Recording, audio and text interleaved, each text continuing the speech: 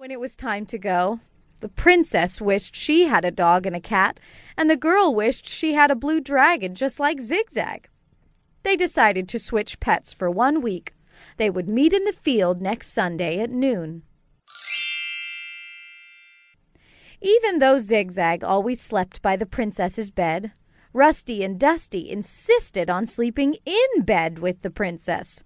She was squished, and she kept finding gray cat hair in her bed.